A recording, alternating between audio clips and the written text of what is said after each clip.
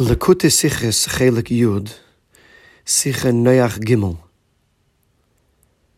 The discussion in the Sicha is, where did the Yaina, the dove, get a leaf from after such an incredible mabul that destroyed everything? Where did the Yaina find the leaf? And why does Rashi not say anything about this?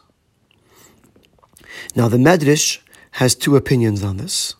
One, that the leaf came from Eretz Yisrael, and the Medrash is of the opinion that there was no mabul in Eretz Yisrael.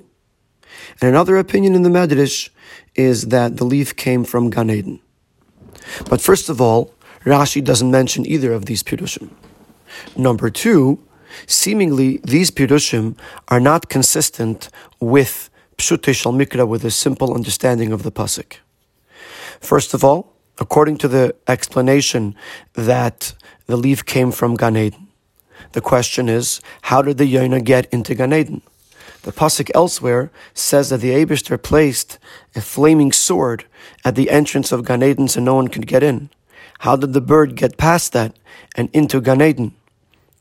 More importantly, and this question is on both explanations, if Noach is trying to figure out what the situation is with regards to the water on the ground where the mabul was, how would it help him to get a leaf from either Gan Eden or Eretz Yisrael where there was no mabul? It wouldn't give him information about the places where the mabul did take place. So what was being accomplished by bringing a leaf from these places? Additionally, according to Pshutei Shel Mikra, we must conclude that the mabul did take place in Eretz Yisrael, unlike the Medrash's opinion. Why do we need to come to that conclusion? Based on the following idea. The pasuk elsewhere says that the Chamesh Esrei Amma Milamayla Gavru Hamayim Vayechusu Haharim, that the water went 15 amas above and covered the mountains. There's a machlekes in the Medrash between Rabbi Yehuda and Rabbi Nechemia. Rabbi Yehuda says that whatever level the ground was at, the water was 15 amas above it. So if it was a mountain, the water was 15 amas above the mountain. If it was a valley, the water was 15 amas above the valley, which is a miraculous description because it means that the water was at different levels at different places. Reb Nechemia has a more natural explanation, and that is that the water went above the mountains and then 15 amas above that. So the water was leveled 15 amas above the highest mountains. Rashi takes the opinion of Reb Nechemia. He says that it was after the water leveled out at the top of the mountains, it then rose another 15 amas. The reason Rashi takes this explanation is for three reasons. Number one, it would be inconsistent with the pashtus, with a simple understanding of the psukim, to say that there was a nes, a miracle, and the pasuk didn't tell us about it. Especially since this would have been an unnecessary nes.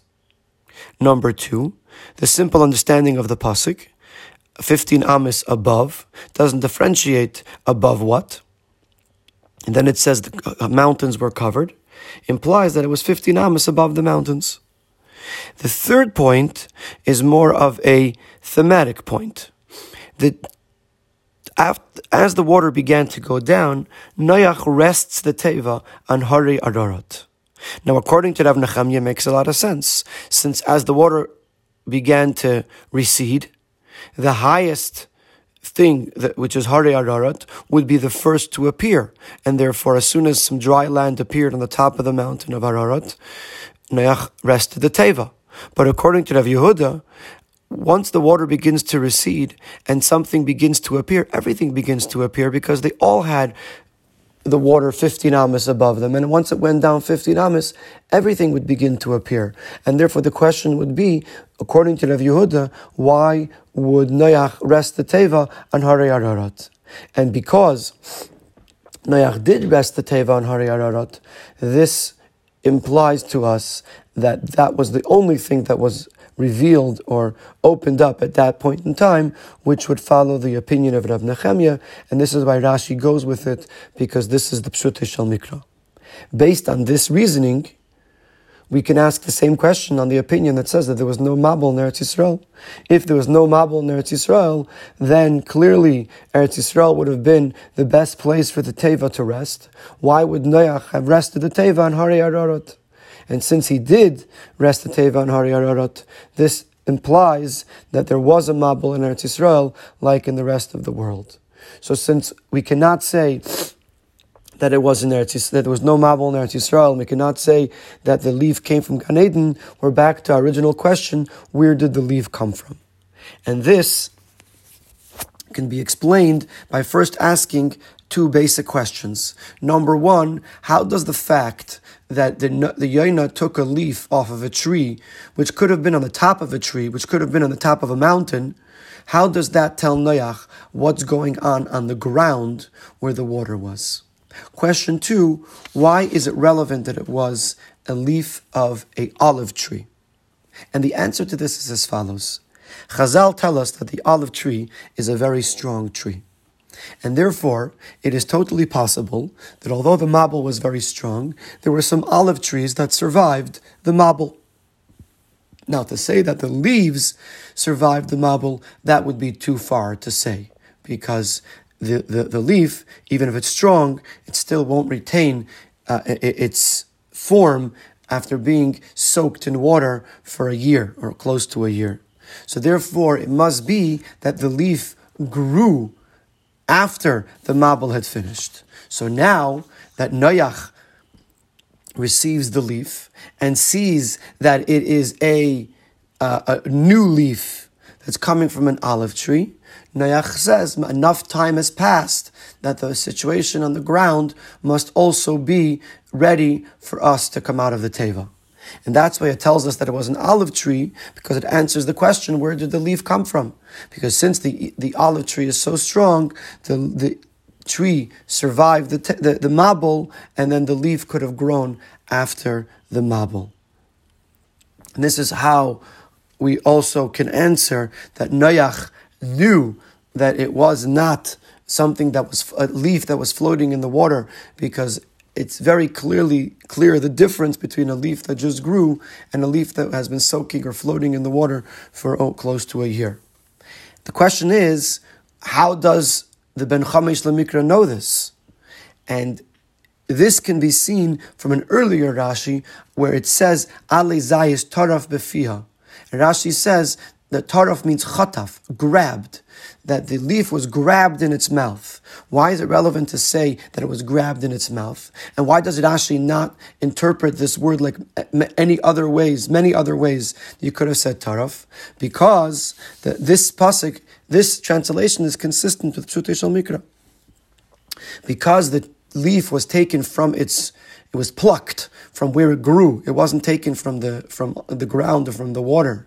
And because it was coming from a olive tree, which is a strong tree, therefore the bird has to pull it strongly. It has to grab it very strongly. And that's why Rashi teaches taraf, that it means grabbed. And this is what tells us that it wasn't an olive tree that's strong, and that the leaf came from its place of growth, from its source, which is why the bird had to grab it very strongly.